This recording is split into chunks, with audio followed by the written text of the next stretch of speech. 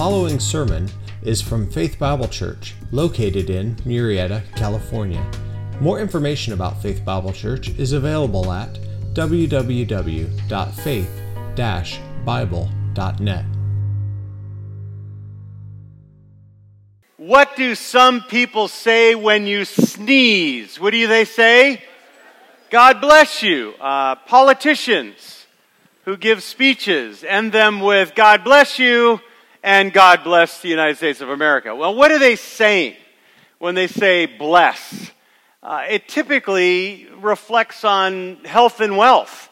You know, when you sneeze, I want to make sure that doesn't turn to something bad. God bless you. Or when you're talking about politics and God bless you, it's like, I hope economically that this means that you'll be strong and that this nation will be strong, etc. You know, and Proverbs does speak about health and wealth, blessings. And the prophets predicted that when Christ's kingdom come, it would be a kingdom and a reign of peace and prosperity, health and wealth. And as Jesus begins his earthly ministry, it's a time of blessing, and it's a time, as the Lord, Matthew 4, it talks about him healing every disease and healing every affliction among the people. I mean, it's a time of health, a time of blessing that way. But now, as people are following Christ and they're beginning to hear him teach, they're wondering what he's going to do next. And as he preaches the Sermon on the Mount, if you would, open your Bibles to Matthew chapter 5, if you're not there already. That's your first gospel, the 5th chapter. In it, he is talking about blessings.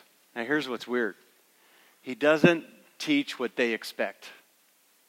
They're expecting affirmation for their religiosity. They're expecting health and wealth and prosperity, and he doesn't teach that. As people are longing for happiness, Jesus actually says the root to that happiness is not what you think. It's not. It's not health and wealth. It is a deep, internal, life-transforming blessing. And as Christ utters each one of these beatitudes, or blessings in a sense, he actually almost sounds contradictory. So read aloud with me, if you would, verses 3 through 5, and then verses 6 through 7, all together. Now, verses 3 through 5 are found under point 1, 2, and 3, there in your intro on the outline, and then the box. So see if you can stay with me here. But verse 3, let's start there, and I'll read out loud from the outline, so we're all reading together. Here we go. Blessed are the poor in spirit, for theirs is the kingdom of heaven.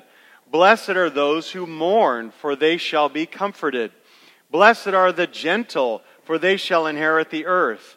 Blessed are those who hunger and thirst for righteousness, for they shall be satisfied. Blessed are the merciful, for they shall receive mercy. And blessed are the pure in heart, for they shall see God. Who, according to Jesus, are the blessed? Well, it's not the wise. It's not the sensible, the wealthy, or the just. No. It's not even the agreeable. It's not even the funny, or the intelligent, or the attractive, or the sensitive, or the super physically fit. Blessed means happy, fortunate, or favored. And he says, according to Jesus, the blessed, are you ready, are the poor, are the sad, like that child. They're lowly, they're hungry, and they're mistreated. Let me say it again. The blessed are not what you think. They're the poor, the sad, the lowly, the hungry, and the mistreated. Now, welcome to Christ's strange but perfect wisdom.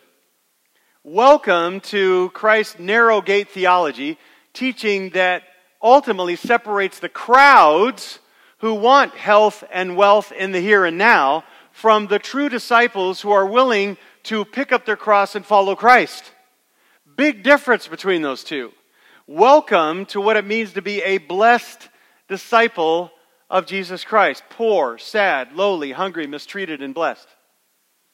We're in the midst of expositing the Sermon on the Mount. If you're new with us today, we're looking at Matthew chapter 5, 6, and 7. It's going to take us all the way to May to get to the end. But I want you to join the Lord as he is sitting on a slope overlooking the north side of the Sea of Galilee. It is sweet Southern California weather, no exaggeration there. It is incredibly perfect acoustics. Christ has his 12 around him and other disciples around them and a multitude, and I want you today to join that multitude and hear what he's teaching. What it means to be a blessed disciple, what it means to be truly, internally, legitimately happy. Happy. There are people present who only want Christ to overthrow the Romans. There are others who want healing and they want food, health and wealth. But there are also, most of them there, who want desperately to be freed from the guilt of their sin. To be freed from the guilt of their sin. So Christ will go straight for their heart. They're all consumed with the externals, not just the law of God, but all the applications of that. It's massive. They're under this weight of guilt, this mountain of guilt, and he's going to go right for their heart and expose the internal person so that they might cry out and ask for salvation. They might see just desperately how sinful they really are. So he's going to shock you and shock them out of their external religion. And he's going to talk about the internal reality as he moves people to deal with their hearts. Again, the only path to happiness is to have a born-again heart. So leave here today, and I want you to specifically, personally do this.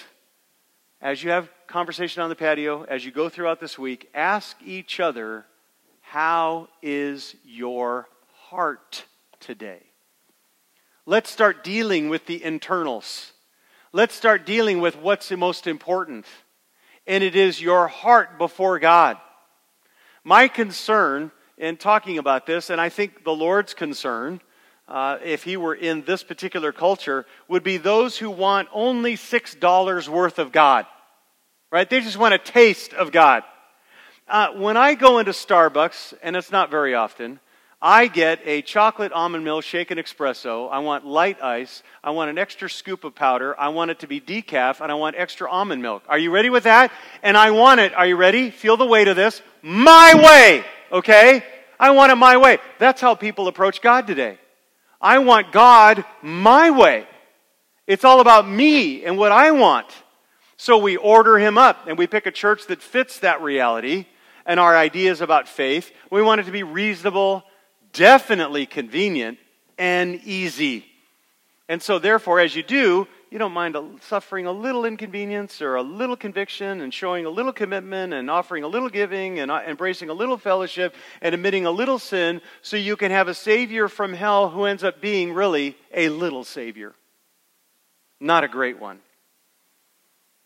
But if you submit, and he's changed your heart so that you actually want to obey, then it's not a God who you tell what to do, but he organizes your life. He orchestrates your friendships and who you hang with. He alters your free time. He does this because if you only want $6 worth of God, you're not really offering yourself to God in worship. Do you understand what worship is? Worship, according to Romans chapter 12, verse 1, is you offering yourself. You are the gift.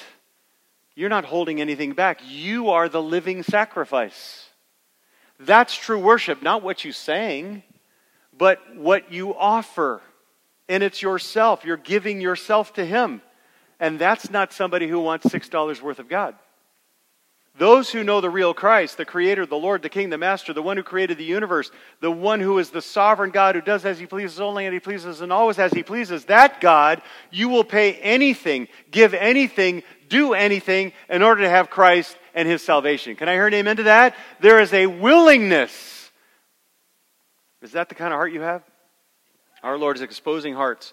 And what we looked at last week was the first three shocking statements that Christ made. Look at it in your outline. Happiness comes from the awareness of your bankruptcy. Verse 3, blessed are the poor in spirit. Bankruptcy. Theirs is the kingdom of heaven. Number 2, happiness comes from the awareness of your deep grief over your own sin. Blessed are those, verse 4, who mourn, for they shall be comforted. Mourn over their sin. Number 3, happiness comes from the awareness of your dependence on God. Verse 5, blessed are the gentle, the meek, for they shall inherit the entire earth. And now today, we're going to look at verses 6, 7, and 8, 3 more Beatitudes. Look at Beatitude number 4 in your outline. Number 4, happiness comes from the awareness of your desperation to be righteous. You want to be righteous, even when you're not. You want to be. And blessing in the form of satisfaction. Matthew 5, verse 6. Blessed are those who hunger and thirst for what? Righteousness. For they shall be satisfied. Now, understandably, in our particular culture, we have a hard time grasping this. Because not many of you in the room have been to the point of actual physical starvation. Not many of you in the room have been actually to the point that if you don't get a drink of water within the next 6 hours, you're going to die.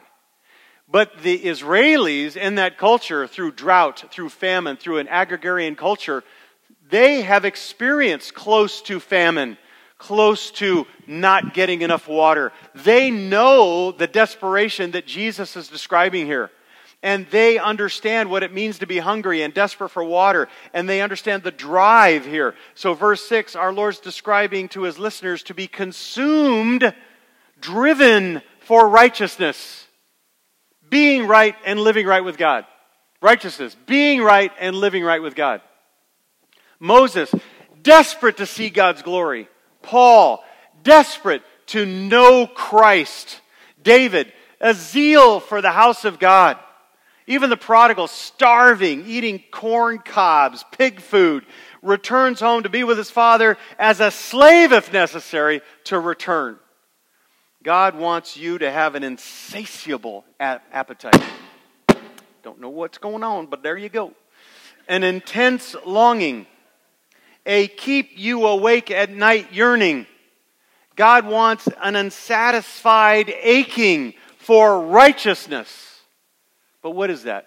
Again, it's being made right and living right. It's God is right. It's a character, an attribute of God. He does always what's right. He is right. And Christians are to pursue, synonymous with salvation, descriptive of sanctification, this idea of pleasing God and seeking to live a way in which is pleasing to Him. And that only happens when you're made right so that you might live a way that's pleasing to Him. So here in chapter 5, verse 6, Matthew describes Christ's words in a very unique way. So I want to highlight this for you. Look at your Bibles. It says, blessed are those who hunger and thirst for righteousness. Well, it actually is all righteousness. You could add the word all in there. That's in the original text. Christians are never satisfied because no matter how much righteousness they have or live out, they always can do more. There's more available to them. How much righteousness do you need? Well, Jesus totally blows them away in verse 20 when he says, for I say to you, unless your righteousness surpasses the most godly, the ones you think are the most religious, the scribes and the Pharisees, if it doesn't surpass them, you will not enter the kingdom of heaven. They must have dropped in their mouths open and gaped in their eyes when he made that statement. Plus, the Greek text includes the article here. So the literal rendering here is, blessed are those who hunger and thirst for all the righteousness of God. To understand this, it helps you if you look at righteousness as perfection. It just helps you. It's not synonymous, but it's close. You need to be perfect to be made right with God. When you're talking to somebody who is not a Christian, you can tell them with great sincerity, you have to be perfect to get to heaven. Are you perfect? Are you perfect? Oh, good. And when you're talking to a non-Christian, are they perfect? No. Very few non-Christians will tell you, I'm perfect. A 6-year-old might, but no one else. And understand the issue that Jesus is getting at here. You got to be perfect to get to heaven. Got to be perfect to be God. And you never can be, so God has to make you perfect. You have to be perfect to be in heaven. You have to be. And you can't be. So what's he do? Hungering and thirsting for righteousness is basically you can never do it, so God took upon your sin, upon himself. He basically took all the wrath against himself on the cross, rose from the dead, and now he has the ability, because he is perfect and perfectly righteous, to cover you with his perfect righteousness, making you perfect so you can stand in his presence, not because of what you did, but because of what Christ did. Are you getting it? You are muddy inside and out, and God washes you inside and out, and then he puts, you remember into those hotels that have the big fluffy white robes? You know what I'm talking about? It doesn't happen very often, Gene and I, but we look in the closet, we go, look, fluffy white robes, big thick ones, perfectly white. God covers you that, ooh, it feels so good, and you are now made righteous. You can stand in his presence. You're welcome. You are part of the wedding, and you are dressed appropriately. And hungering and thirsting for righteousness begins with salvation. It continues with sanctification. So now, the one who's born again will never be totally satisfied with the righteousness you have, but you can be satisfied as you depend on the Lord to make you righteous in salvation, and then empower you to live righteous in this life, because God wants to make you like the perfect righteous one. And who is the perfect righteous one? His name is Christ. God wants to make you like Christ. You know what the Holy Spirit wants? The one thing that he wants more than anything in your life, he's alive and working, he's indwelling you. What he wants is to make you like his son. That's what he wants. In every way, in every attitude, in every word, he wants to make you like his son. One thing over every other thing. He says that in Romans 8:29. For those whom he foreknew, he also predestined to become. The Spirit wants to conform you to the image of his Son. I love Paul, his passion, and he does the same. This is what we want at FBC as well. This is my heart too. Galatians 4:19, my children, in whom I again in labor. You know what he's saying? He said, I'm a man, but I am having birth pains here. This is the most painful thing you can go through. And I'm telling you, I'm going through this until Christ is what? Formed in you.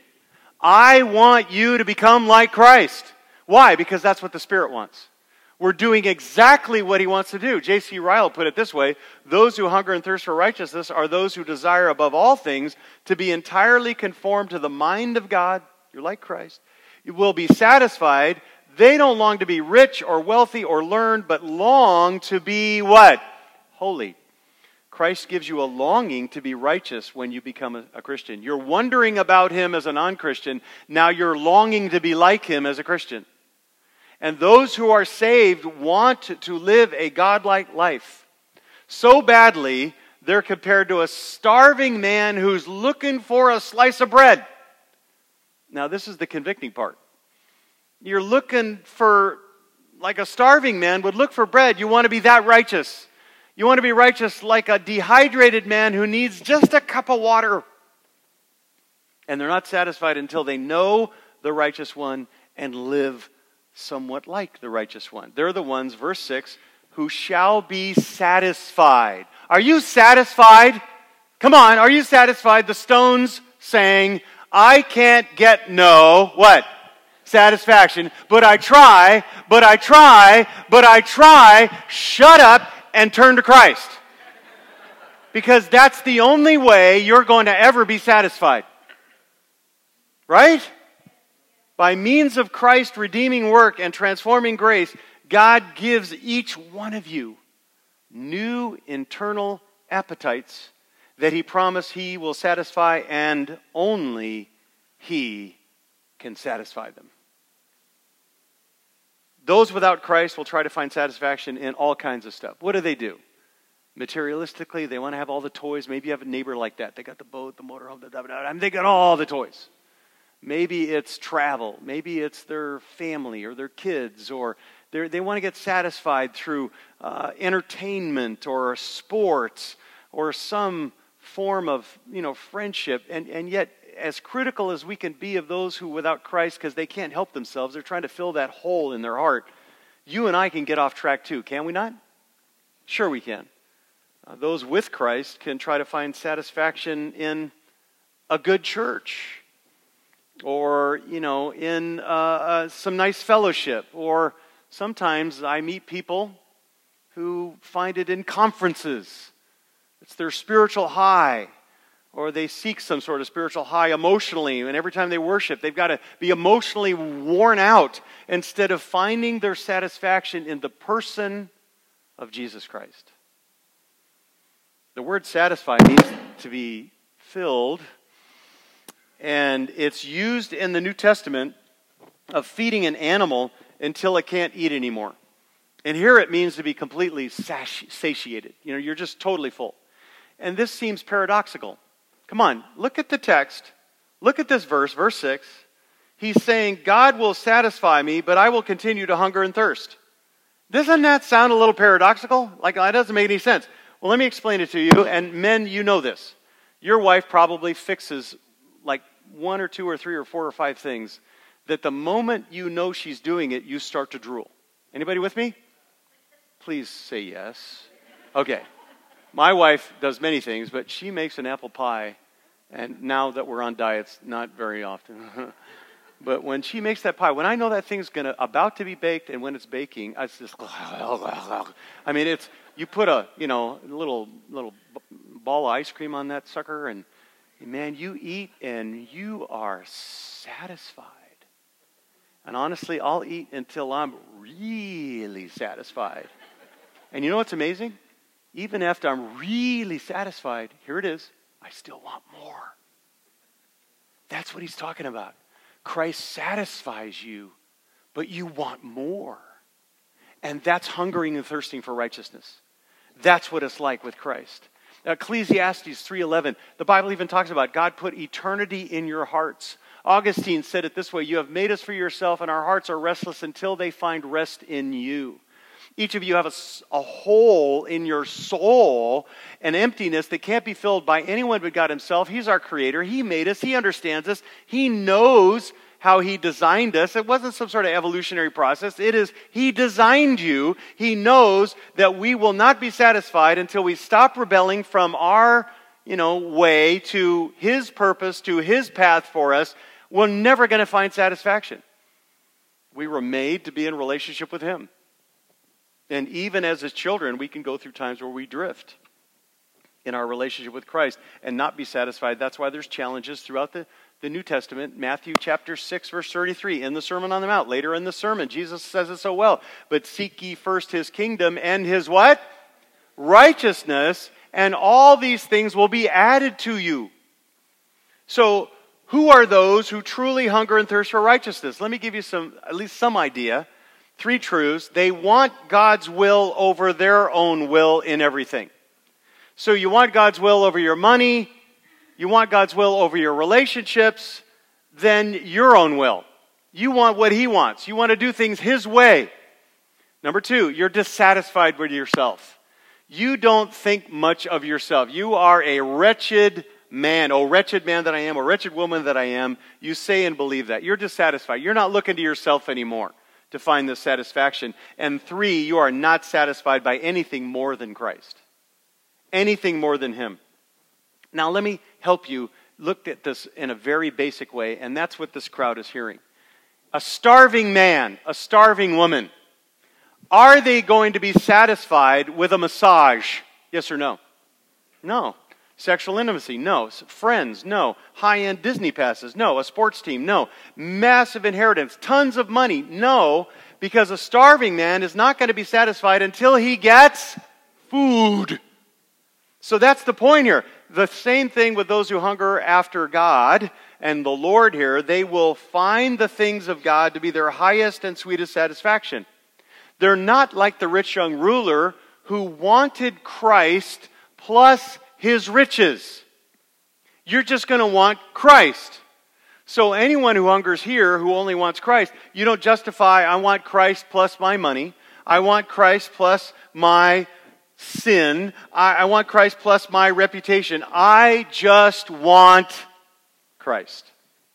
Those without Christ are searching and hungry for happiness, but are starving. Never forget that. They're starving. They act happy, but they're starving. But when those with Christ hunger for holiness, they will be satisfied. Happiness belongs to the holy, those who've been made holy, who then pursue holiness. That's the path. True happiness comes to anyone who depends on Christ for everything. Number five.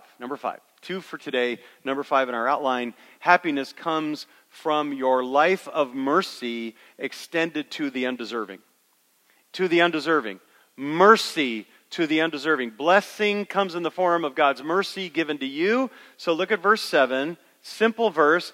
Blessed are the merciful, for they shall receive what? Mercy. There's a twofold pattern here. You get this, I hope. To get into God's kingdom, you need to seek for mercy. You need God's mercy extended to you. But once you're in God's kingdom, you'll show mercy. Let me say it again. When you want to be in God's kingdom, you're seeking mercy. But when you're in His kingdom and His family, you will show mercy. Jesus gives this as a test to find out where your heart's like. If you demonstrate mercy to others, you will receive mercy from God. This is to show what happens when you are truly saved. Christ is emphasizing and always emphasizes what's inside of you is what counts most. That doesn't mean that God is not concerned about your behavior. He is, but it's your inside that produces and directs your behavior. Are you getting it? So Christ always goes for the heart because that's going to direct the behavior. Lloyd Jones said it this way, a Christian is something before he does anything. Got to think about that for a minute. And think about this. He also said, Lloyd Jones, we are not meant to control our Christianity, but our Christianity is rather meant to control us. We're driven by who we've become. We have new hearts, new desires. The Beatitudes are describing, please get this down. The Beatitudes are describing deep internal transformational changes that come from genuine salvation. The Israelis are listening to this. They're all about externals. They're looking, comparing each other to one another. This is, what the rabbis expect, what the Pharisees expect. And Christ says, no. I'm not going to say good job. I'm going to say, let's go for the heart, show you just how desperately sinful you are so you'll cry out for salvation. You'll turn to Christ in salvation. Christ always emphasizes the inner man. And so the Beatitudes are about that. And God is never interested in superficiality. The listening crowd were all externalists.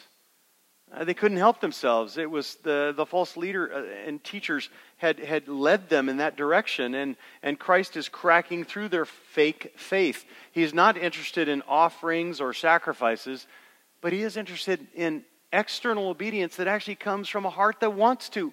A transformed heart. Real internal change. And mercy is one of those born-again expressions. Now, what is mercy? Write this definition down. Mercy is a loving response prompted by the misery and helplessness of another. Mercy is the loving response prompted by the misery and helplessness of another. Grace is given to the undeserving, but mercy is given to the miserable. The miserable. Think about it. Mercy flows directly out of the previous Beatitudes. Let me build this for you, okay? Where does mercy come from? Come on, stay with me. Mercy comes from the Beatitudes. What do you mean?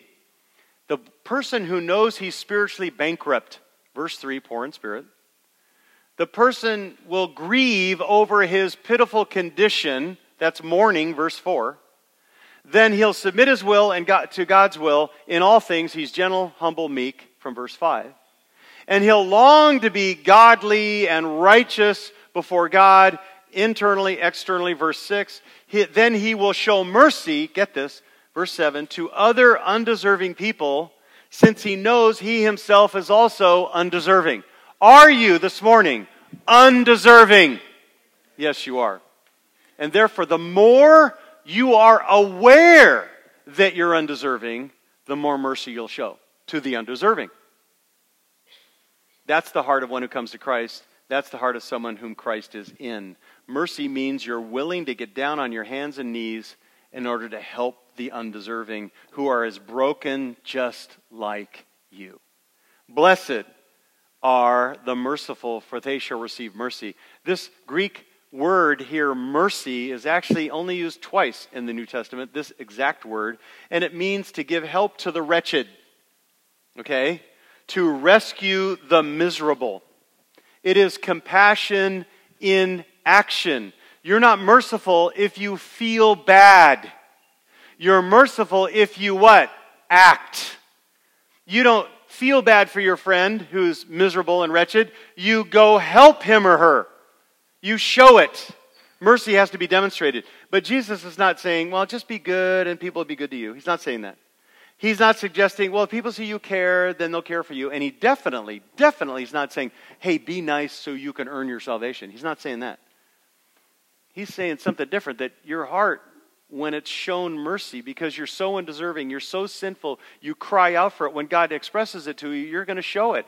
Listen, he's talking to a crowd of people that don't understand mercy. In fact, get this, the majority of the culture surrounding the Jewish people, and even it made its way into the Jewish culture to some degree, was that mercy was viewed as a weakness. It was not an esteemed quality in their culture. It was actually a mocked quality. When the Romans took over a city, when they conquered a city, like the Greeks before them, the Greeks would come in and they would, kill people. They would, take over. They wouldn't destroy everything. They'd take people's slaves. When the Romans came in, and if you opposed them, they destroyed every man, woman, and child, butchered them, and they totally razed the city. Do you know what I mean? Everything's tipped over. Everything's destroyed. They destroyed everything. If you were a Roman and you didn't want your little daughter that was just born, you could kill it. If you were a Roman and your wife dissatisfied you, you could kill her. If you had a slave as a Roman, you could kill them without any consequence at all. The Roman people had very little mercy. It was a weakness. And Jesus said, no, this is a strength. This is what demonstrates me. Help for the undeserving. A reflection of his heart towards you and towards me. Christ healed the leper. Nobody healed lepers. He heals the leper. Nobody touched lepers. He touched lepers. He raised the son of grieving parents. Just so broken over the death of their son, he says, no, he raised that son from the dead. He even cared for the most despised person in all of Israel, the tax gatherer. He showed mercy to you, and he showed mercy to me. And when I sit back and think of who I was before he saved me, he should not have saved me. Anybody with me on this? He should have condemned me to eternity in hell forever. I deserved all of it, and I got none of it.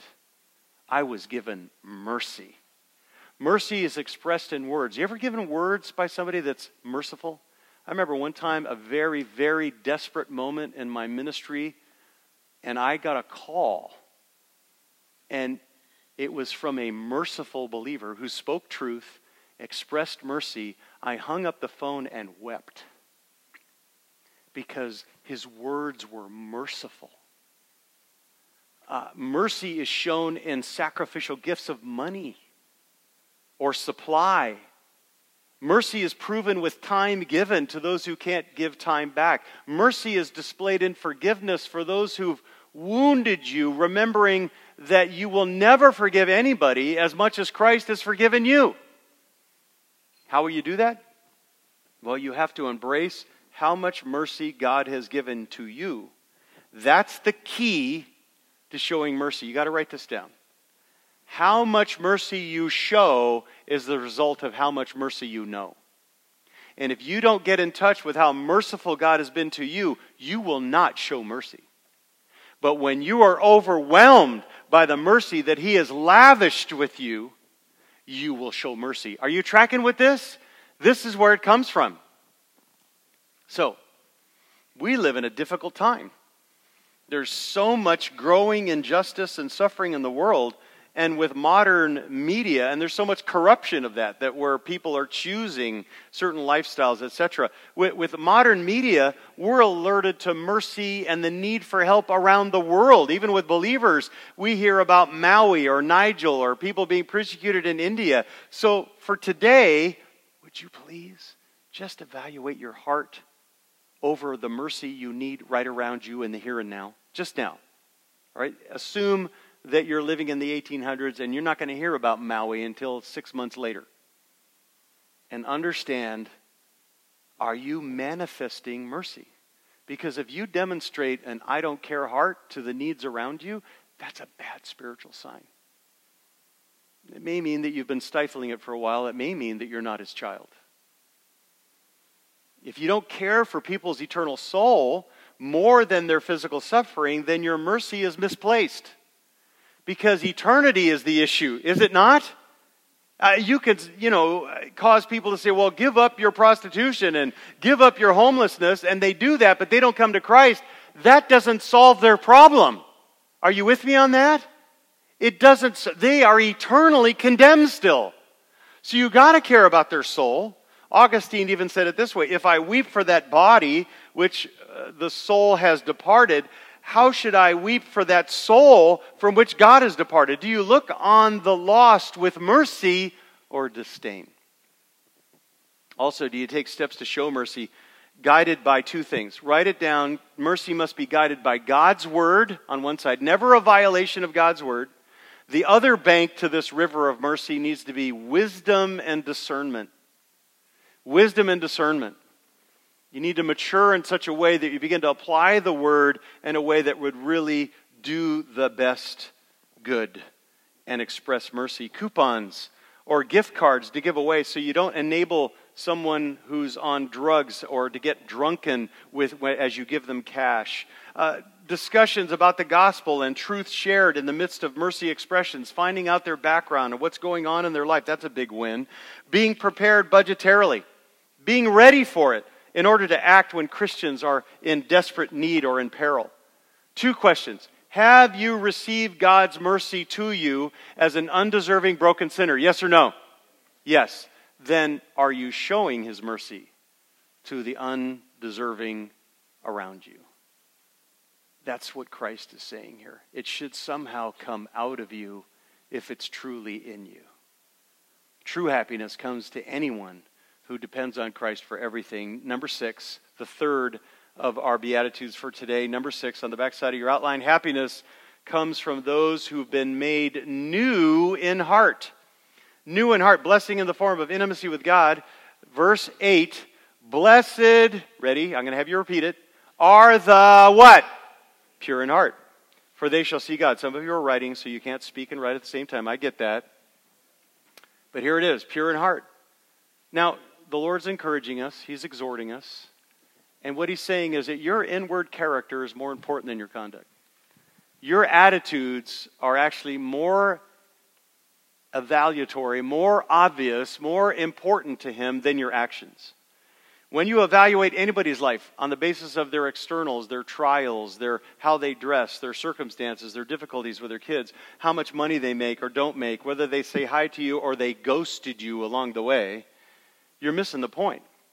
You're missing the point. Early on, many of you don't know this, but let's go way back in FBC as a brand new church. We made a decision in about our third year. We had high school students showing up with, like a total grease hole T-shirt, dirty jeans, no shoes. A lot of churches, they say, you can't come in here. We made the determination, you're sitting in the front row. Because we're not concerned about how they look. We're concerned about what? Their heart. We want to make sure they're right before God. You tracking with me on this? You got to make decisions about the way you look at people. And Christ looked at people concerning their heart. The word heart here is describing the condition of your inner spiritual life. Blessed are the pure in heart. This is who you are, your inner person, the real you, where you deliberate, decide, and direct your life. The heart is critically important to the Lord Jesus, so therefore it's got to be critically important to us. We need to make sure the heart's the issue. David even prayed, create in me a clean what? Heart, O God. What's a pure heart? The word pure, look at heart now, we'll look at pure, means three things. To cleanse from filth and iniquity. Number 2, it means to remain unmixed with no foreign elements to it. It's not mixed. It's not like I love Jesus and I love this thing equally. No, there's a single-mindedness, and that's the number 3, a single-minded focus, pure in heart. To be pure in heart is to have a fallen, evil, impure heart made pure by God. God changes it. The pure in heart is making the filthy heart clean. Now remember who's listening here. The first century Israelites are desperate economically, politically, and spiritually. They thought their Messiah should deliver them from Roman oppression, those non-merciful types. And Jesus really thought the bigger need was deliverance from Pharisee oppression. They were taught by the Pharisees to obey God's law, all 613 commandments found in the Old Testament. That's not a bad goal, but it's something you can't do. It's something that is impossible for fallen humanity. But even worse for the first century Jews sitting on that slope above the Sea of Galilee listening to this sermon, they were intimidated into obeying thousands of applications to those laws, misinterpretations of those laws, which were designed by the rabbis for hundreds of years. There were thousands of rules.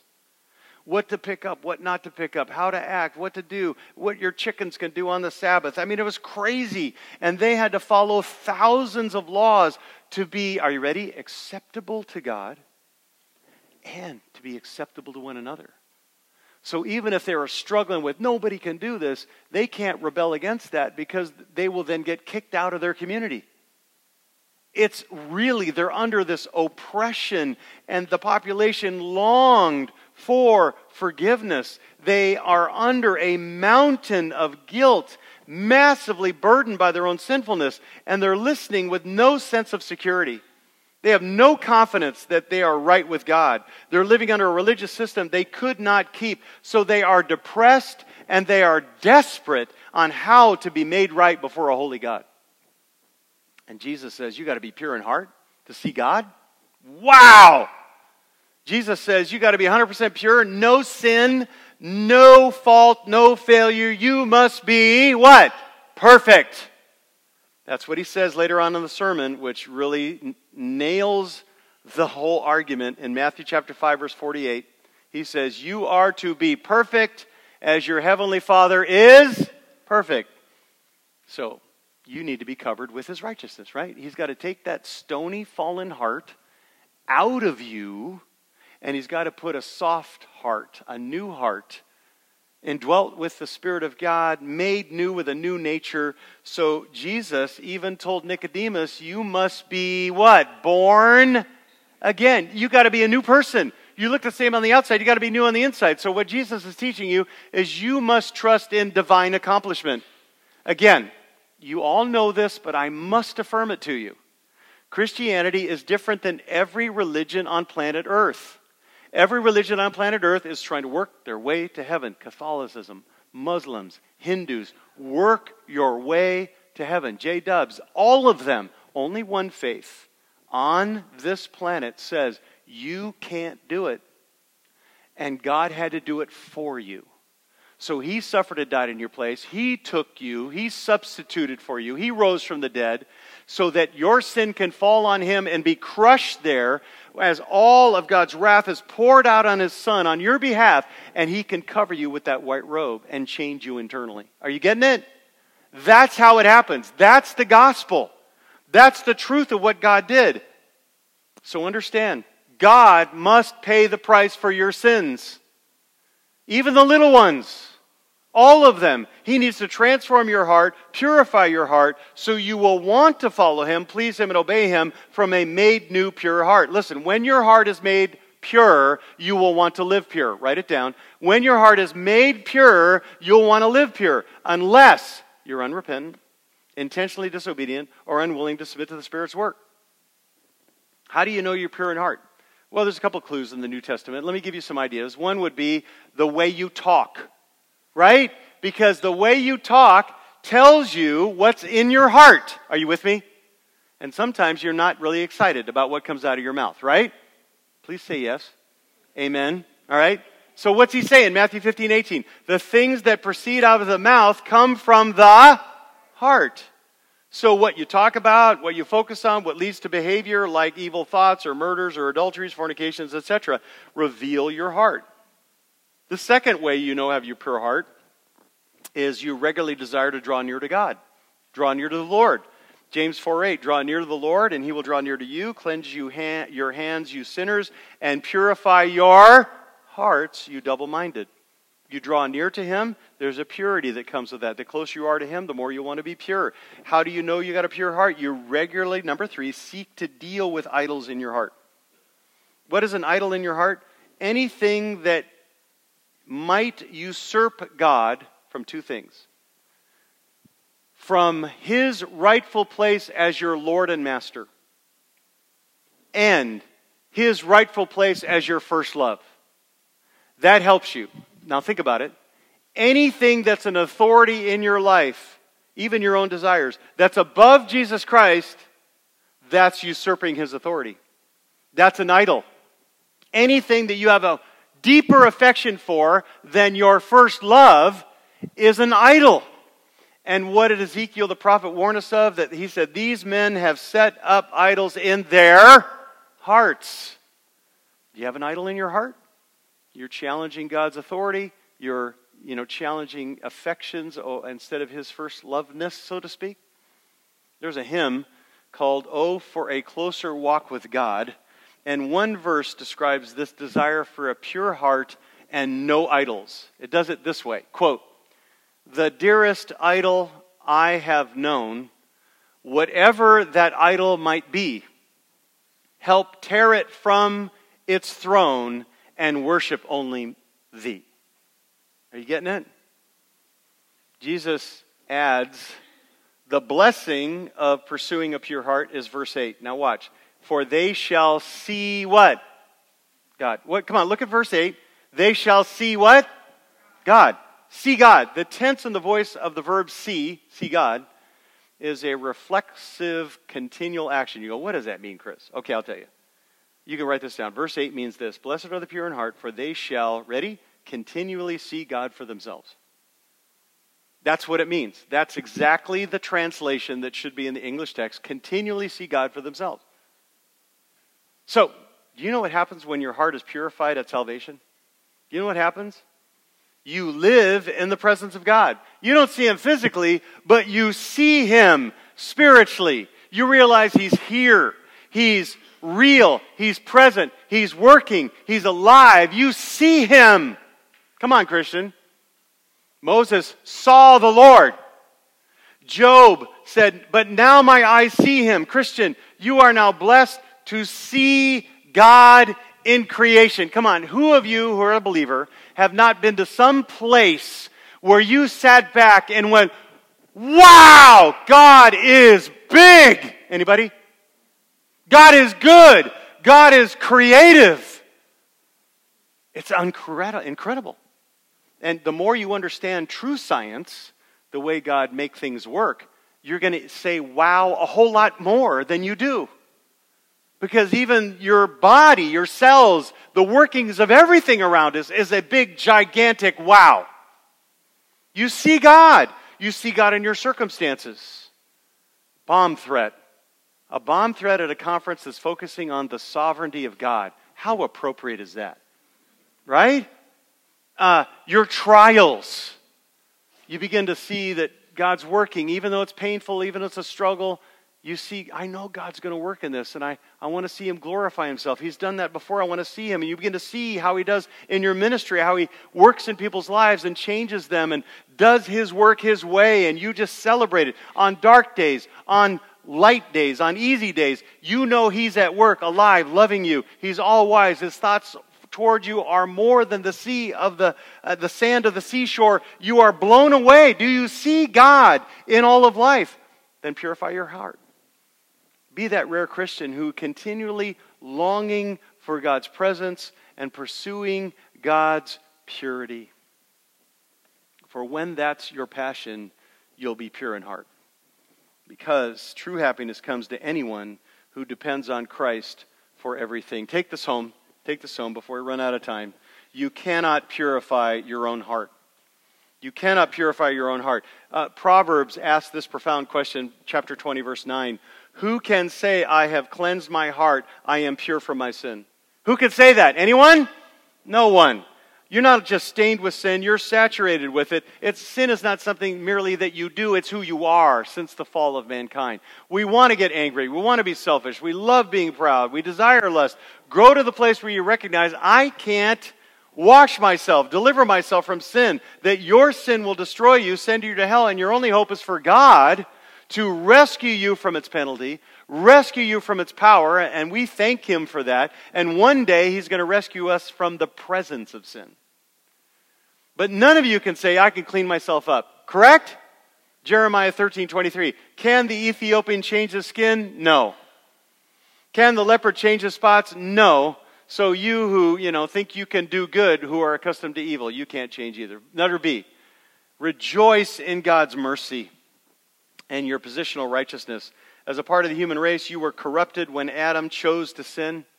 Paul says it this way in Romans 5:19, as through one man's disobedience the many were made sinners, even so through the obedience of the one the many will be made what? Righteous. Because of the sacrificial perfect death and life of the Son of God, taking the punishment that you deserved on the cross, being the one who bore all of God's eternal wrath against you for your sin upon Himself on the cross as your substitute in your place, because He loved you and had mercy towards you, you've been made righteous. Right now, you could walk out, the truck comes by, bam, you're gone, and you're going right into His presence because you've got the right robe on. Right? Can anything change that? Yes or no? No. All of the eternal condemnation you deserve was fallen on Christ. When He said, it is finished, your punishment was finished. You need to rejoice that Christ died for you. And because He made you positionally righteous, you want to be passionately to pursue practical righteousness.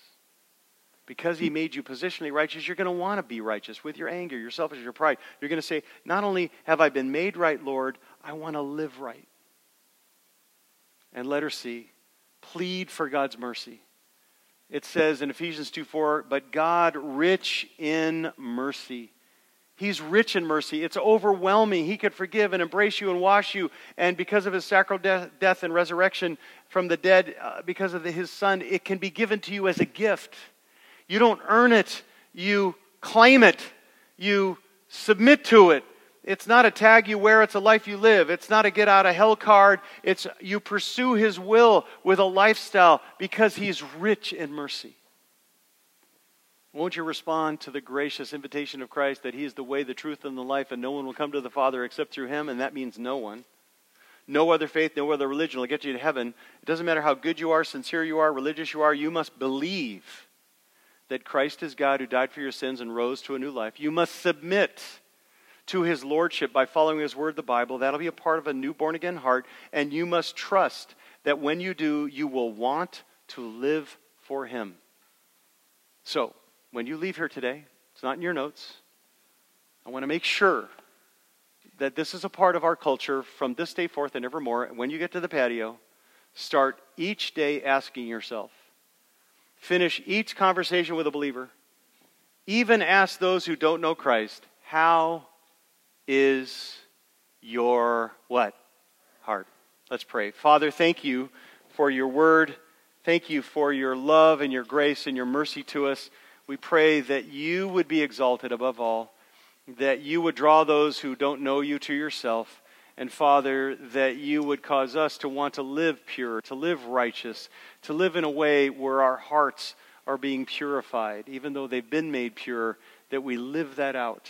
And we pray, Father, that we might truly honor you as our God, as our Master, as our Lord, as our first love, and we'll give you all the thanks in Jesus' name. Amen.